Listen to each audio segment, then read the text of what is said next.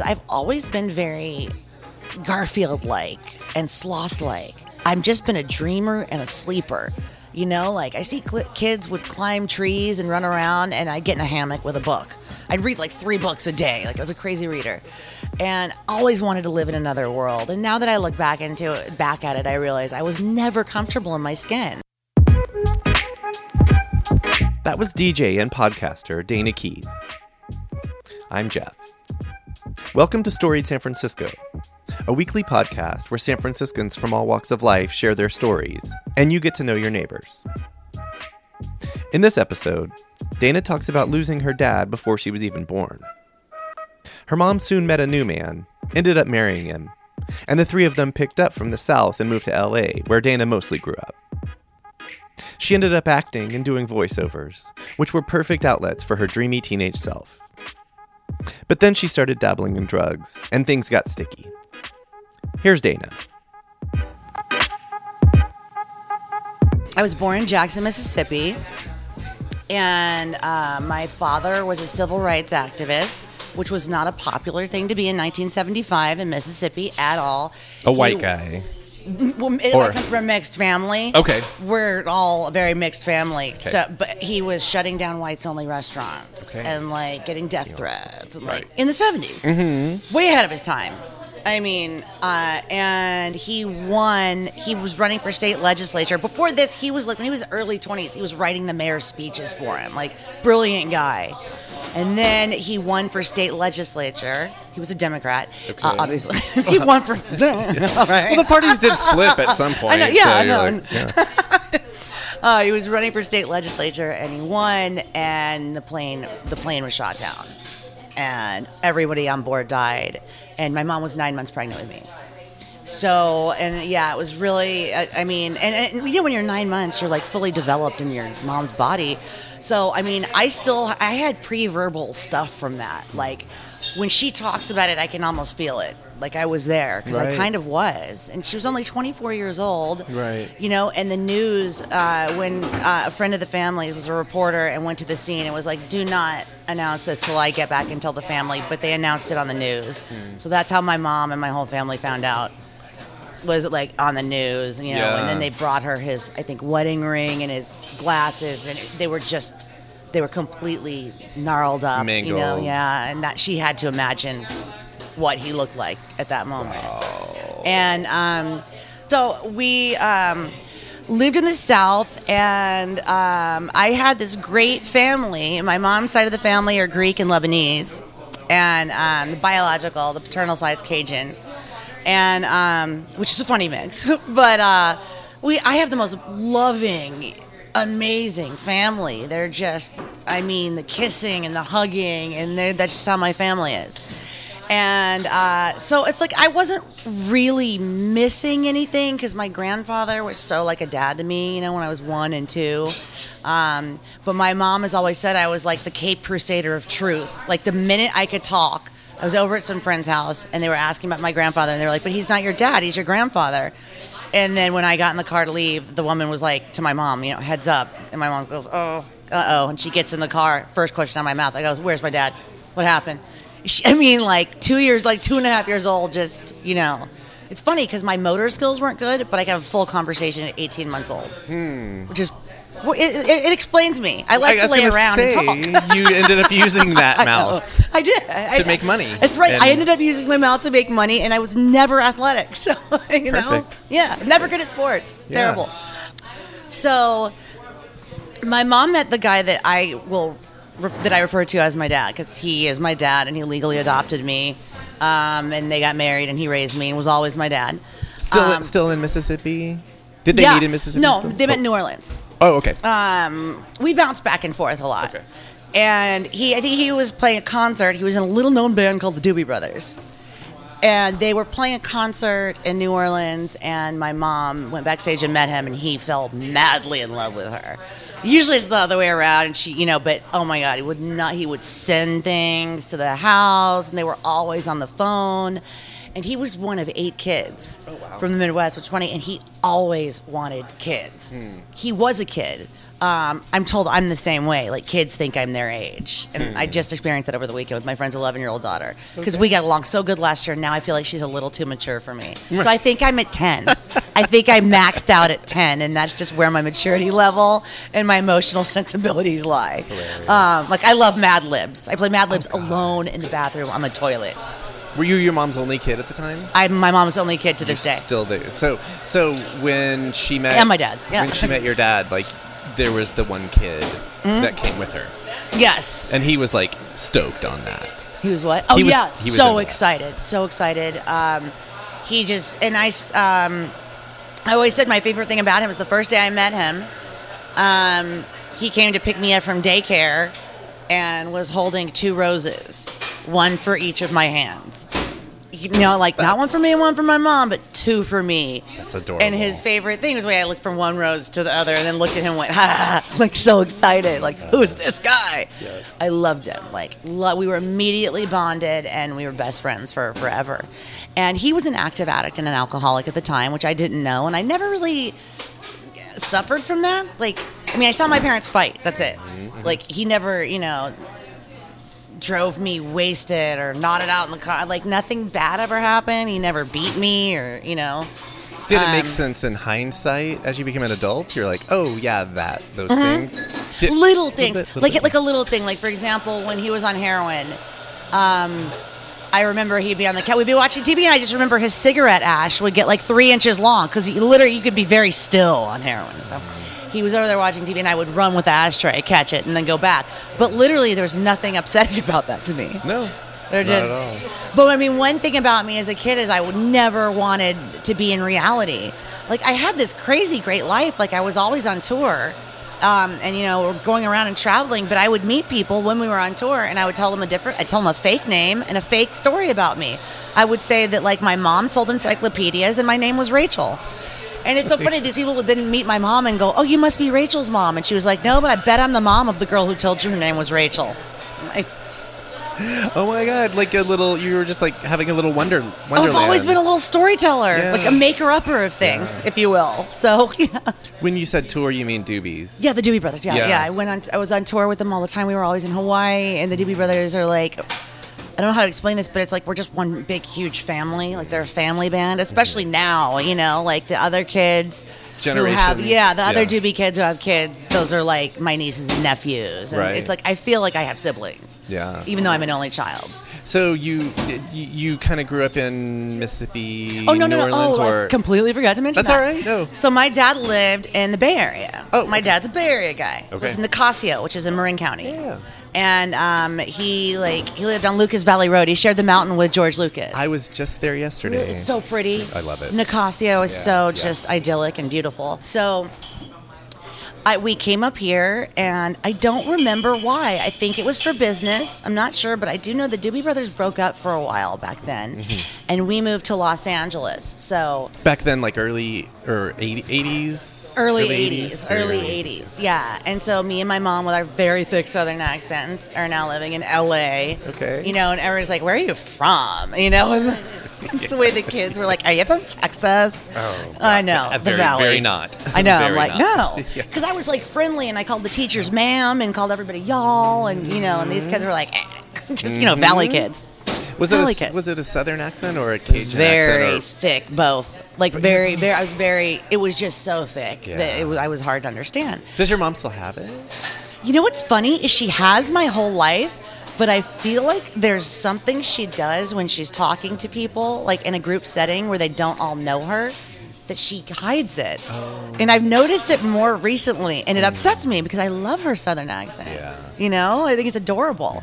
But when she came here in the 80s, everybody was into like New Age, Ram Dass and all and everybody's going to women's groups. And she felt like her accent made her sound dumb. Oh. I know. Yeah. And she wasn't, but I get it. Sometimes that is a common misconception. People hear you talk and they're, you sound like Andy Griffith. Right. Yes. So you guys moved to LA.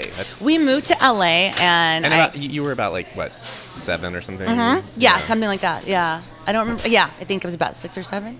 And so I started school there and I grew up there. How was it But but both Bay Area and LA, being a kid from the South, like what was it like to be that young and be like, oh, I live in California now? This is. I was very excited about. I mean, I didn't want to move to California, and I don't know. I think I was excited about it, but I don't know if I wanted to live there.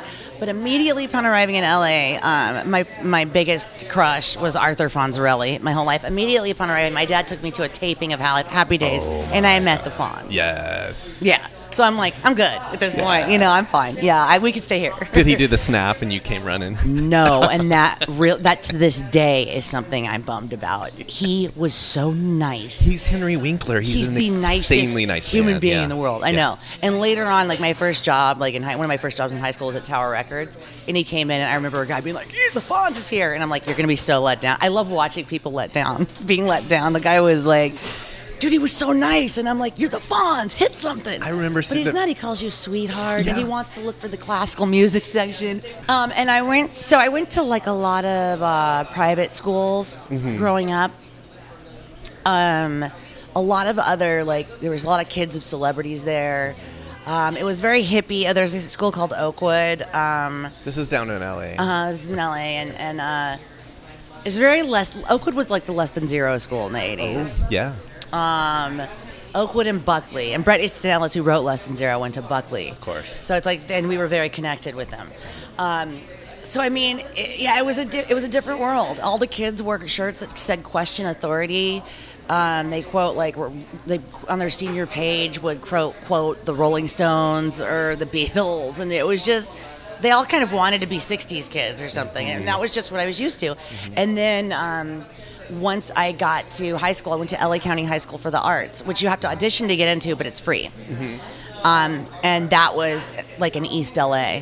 What did you audition for? Theater. Yes, okay. I had already done acting as a kid. I did tons of voiceovers, but I did a lot of TV commercials, notably a Rainbow Bright commercial with Heather O'Rourke from Poltergeist. God rest her soul. R.I.P. Yes, R.I.P. And of course, because she was blonde, and this is LA in the 80s, she was blonde and cute and little, and we were the same age, but I was, brunette and a lot bigger than her, so I played Lurky, the hairy beast. Because I could do this voice thing like this, so I was Lurky, and she was the pretty little Rainbow Bright. Oh my God! Does that commercial look like? Can we find it now? You know what? I've looked for it. My husband's looked for it. It's so hard to find. I don't know. I feel like it should be findable. Someone out there listening. Right. Someone out there must have it. Let's get this. And I did a High C commercial. I did an episode of General Hospital where I was just like a kid in the hospital. And then I auditioned for. I was doing really well, and I felt good about it, and I liked it. And then I auditioned for something that was obviously written for me called Punky Brewster. Okay. And it was down to me and Soleil Moon Frye. But again, and I was the real life Punky Brewster. I wore different colored Converse and blue nail polish, and but again, she was tiny. Soleil is still tiny. I mean, she came up to my waist back then, even though she was older. She was unknown before that role. Was she not? I don't know that she... I have no idea. We'll figure it out She was later. Adorable. Yeah, but you're saying you were real life and she was... Right. I felt like I was Punky Brewster, but they were and afterwards they were like, you know what? This was such a hard decision. You guys are so great, but we thought about it. And instead of saying, she looks younger than you or she's smaller, they said, but you're just too big. That's always awesome to hear. I mean, and it didn't really register with me, but my mom heard it and was like, nope, no more, never again. Never. She was so worried that I was, you know what I mean? She didn't want me to hear things like that. Because, after a while, I could have become anorexic, and maybe it would have affected me. You know, maybe I would have stopped eating. I don't know. Yeah. But I didn't register, thankfully, and my mom let me continue to act doing voiceovers. Okay. So, my first radio commercial, and it's so funny, because growing up with your dad being in a band, I've met everybody, and I'd never care. But my first radio commercial was with the voice of Garfield. Oh my God. And I have never been so starstruck. Oh my God. I mean, they were we were doing mic checks, and they're like, Dana. And I'm like, that's Garfield. And he was so touched. Yeah. He was the sweetest man. He's this little Italian man named Lorenzo Music. So adorable. I think I've heard that. He was before. the voice of everything. Everything, yeah. But he was so touched and honored by that, and we got to do more commercials together after that. So Rad. that was like the highlight. That was my joy. Did you ask him to say I hate Mondays? No, I didn't. I was that starstruck. Right. It was amazing. Okay, so you switched over to, you said radio commercials? Oh no, or just yeah. This voiceovers? is radio, voiceovers for radio and for TV. Okay. And then I ended up going to Arts High, and it was all theater. It was all theater from there, and like I just planned on probably doing theater for the rest. Maybe indie. I wanted to do indie films. Mm-hmm. You know, I mean, really, when I was in high school, I wanted like David Lynch was my dream guy to work like with. late 80s. Yeah, like now, I was early gonna 90s? work Yeah. with Oh, yeah. David Lynch, and then after that, I was like Quentin Tarantino was my guy. Like, Yeah. I was gonna work with these people, and I was gonna have this career. And unfortunately for me, drugs came into the picture. Okay. And I'm an addict, so my whole life became consumed by drugs. I guess just walk us through. Okay. Well, so like I told you, my dad was an addict, and he got clean and sober when I was about 10 and a half years old. Okay. So I always knew about recovery and sobriety and that drugs are bad. And the way out. Yeah, the way out. And I watched what it did to him. And because of that, I wouldn't touch them. And everybody who knew me knew that. They were like, don't talk about drugs in front of her. It was so funny to think of me as being as anti as I was. I was into straight edge. I was just like, disgusting. Yeah. Drugs are gross. X's on and your they hands. are, yeah. And- Oh, absolutely, yeah. absolutely. I loved going to all ages shows because they would put the X's on my hands. Were I you was into proud, straight so edge proud. music and everything? Oh yeah, Like, I loved Minor Threat and Fugazi, and it's so fun. But what's really funny is like they would even now. Well, now because I'm sober, I'll go to shows and they're like, do you want a wristband? I'm like, no. And can you put an X on my hand, please, for old time's sake? Full circle. I know. I love full it. circle. I love it. But so I was in high school, and there was this drug that everyone was referring to as crystal. And it was the only thing I'd never heard of. Mm-hmm. See, if they came to me and they were like, cocaine, I'd be like, nope, my dad talked about that. I know what that is. Or if they said heroin, I'd be like, oh, absolutely not. That took my dad down. Mm-hmm. And alcohol to me was always, it's so funny, it was just the grossest thing. The smell of it. I hated the way adults acted when they drank. All like beer, wine, every alcohol? Yeah, it was just like, ugh. Yeah. Except like my uncle who would like, just drink beer and smoke cigarettes like a regular person. I liked the way it smelled on him. Yeah. But like my mom is so not an alcoholic. She's an incredible lightweight, and she'll drink like, a sip of a glass of wine and she'll be like tanked, and I would be so embarrassed and angry. I was such a terrible kid. Okay. But so this crystal thing that I'd never heard of. And another thing about me is I've always been very Garfield-like and sloth-like. I've just been a dreamer and a sleeper. Like I see kids would climb trees and run around, and I'd get in a hammock with a book. I'd read like 3 books a day. Like I was a crazy reader. Okay. And always wanted to live in another world. And now that I look back at it, I realize I was never comfortable in my skin. I was never like just okay with reality. Even now. I was going to say theater and some of the voice work you were doing and drugs are, make believe. They're other worlds. They're other that you worlds. travel Absolutely. into. They're other worlds. And all the books I read when I was a little kid, like A Wrinkle in Time and, The Phantom in the Toll Booth, like I just was so into this magical world. Like not Lord of the Rings. I didn't read that till I was adult. Why can't I? The Lion, the Witch, and the Wardrobe. Favorite all-time book, favorite all-time story. Like I was just, and literally I would go to my grandparents' house because in the South all the houses are big and they're very haunted. Yeah. And I would know in that closet if I walked in there was another world, but I wouldn't open it because there was definitely a ghost in there. Like and it's so funny. I go back and I look at these closets and I still know that ghost is in there. It's like just so visceral. But so I tried this. So I was very lazy. Was my point with the whole sloth spirit animal thing. Like I'm just lazy, and I was like, okay, I'll try it. Can I drive on it? And they were like, crystal, yeah. So can I drive on it? And they said yes. So I did it, and I was like, I need this. I like how it's LA, and you're like, can I drive on that? Dude, I know, right? Seriously. Oh, later? I'll try the drug if I can drive on it. Then 24 hours after I had that question, I never drove sober for 5 years. Right. Yeah, so there's that. Right. But, so I was awake, and I was so shy in high school. Like, I think a lot of people might have thought I was stuck up because I was quiet, and I have, I can look tough and angry when I'm not smiling, even though I'm not. My personality is goofy. But I was able to be me all of a sudden. I felt like I was able to be me. I was able to be talkative. And I was able to do homework. which was I was able to get up in the morning. And yet no longer sloth-like. No. Not on that set. I'm awake and ready. It was, I mean, the first couple days I chewed my face off, and I thought I was fine, but my friend who introduced me to it was like, dude, stop chewing your face. Well, your friend should have given you gum. Hello. I think we weren't allowed to have gum. I think we were in theater For fuck's class. sake. I know, right? For fuck's fucking, I know.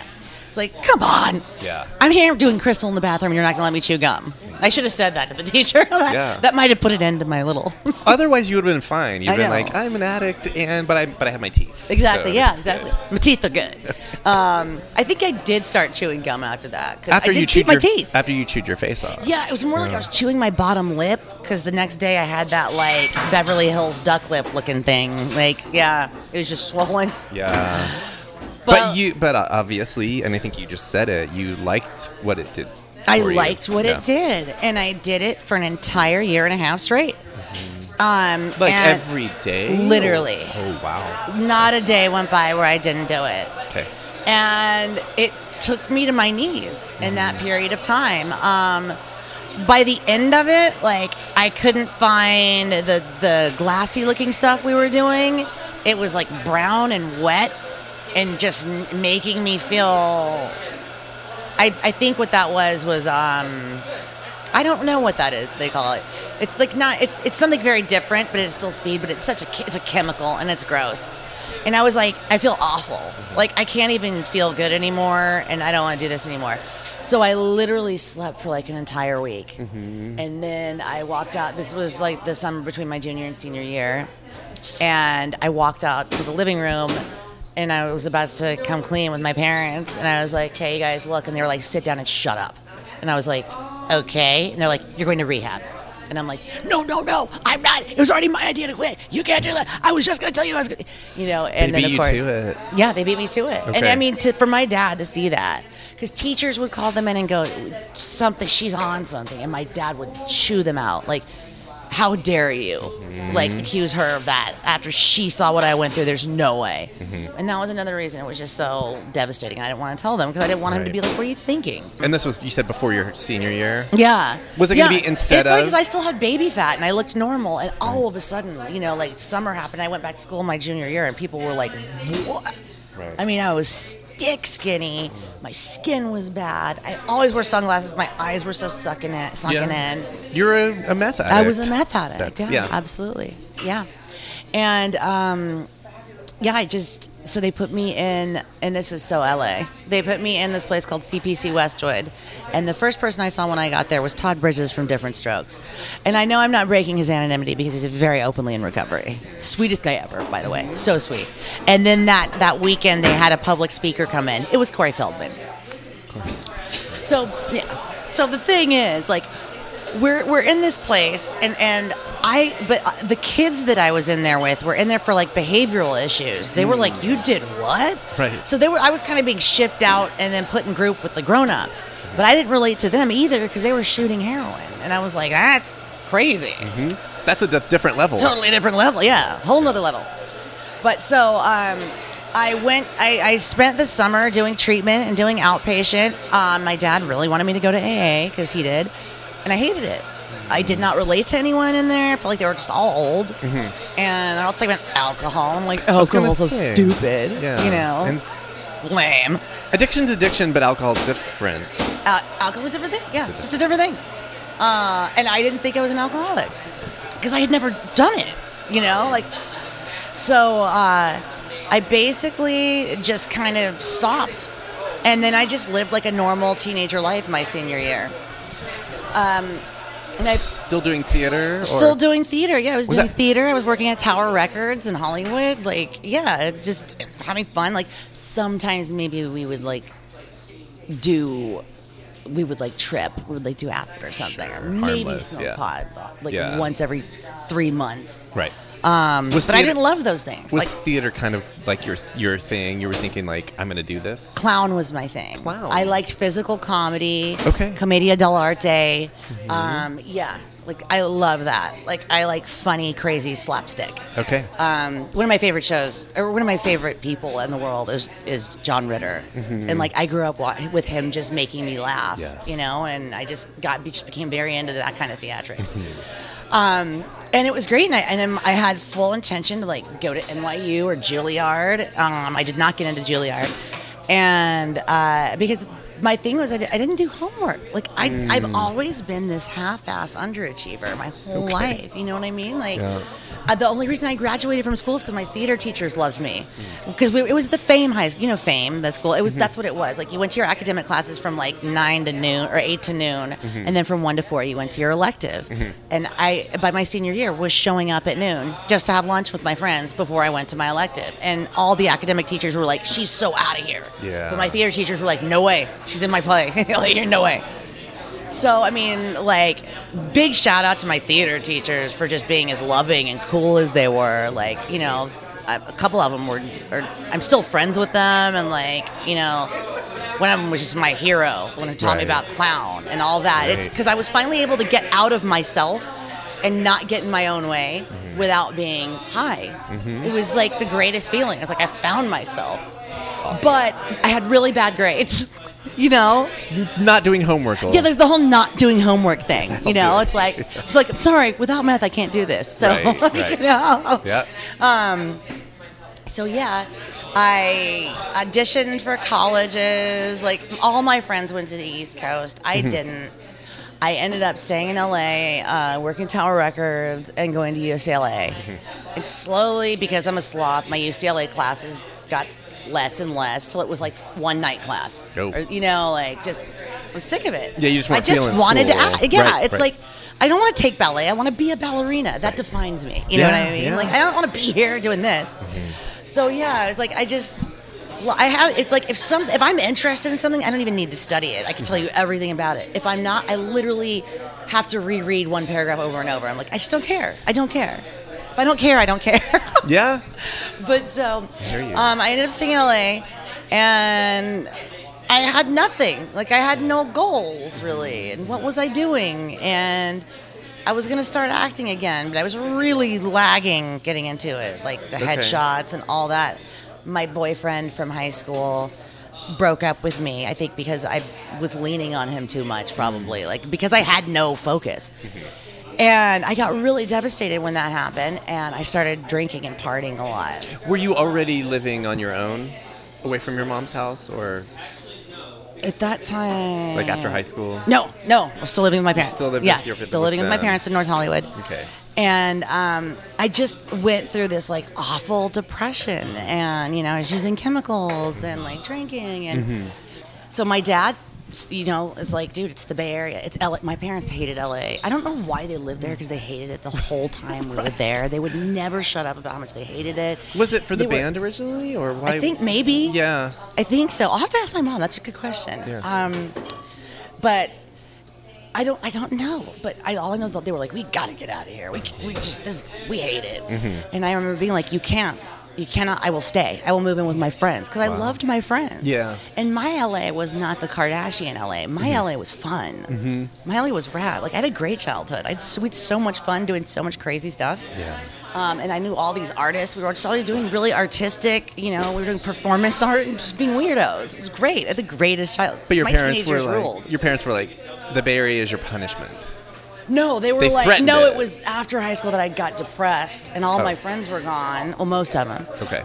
They were all at school in the East Coast. That my parents were like, you got to go, like, just try this. And my dad was like, Marin. Marin was where I was when I was your age, and it's the greatest place.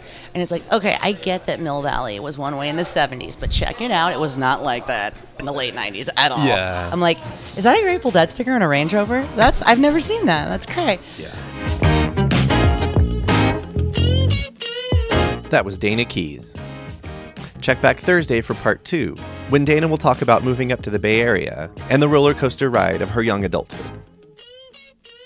Music for Storied San Francisco is by Otis McDonald. Film photography is by Michelle Kilfeather. The show is hosted and produced by me, Jeff Hunt. Our website is storiedsf.com, where you can browse more than 100 episodes, check out all of our live events, and visit our store to help support us.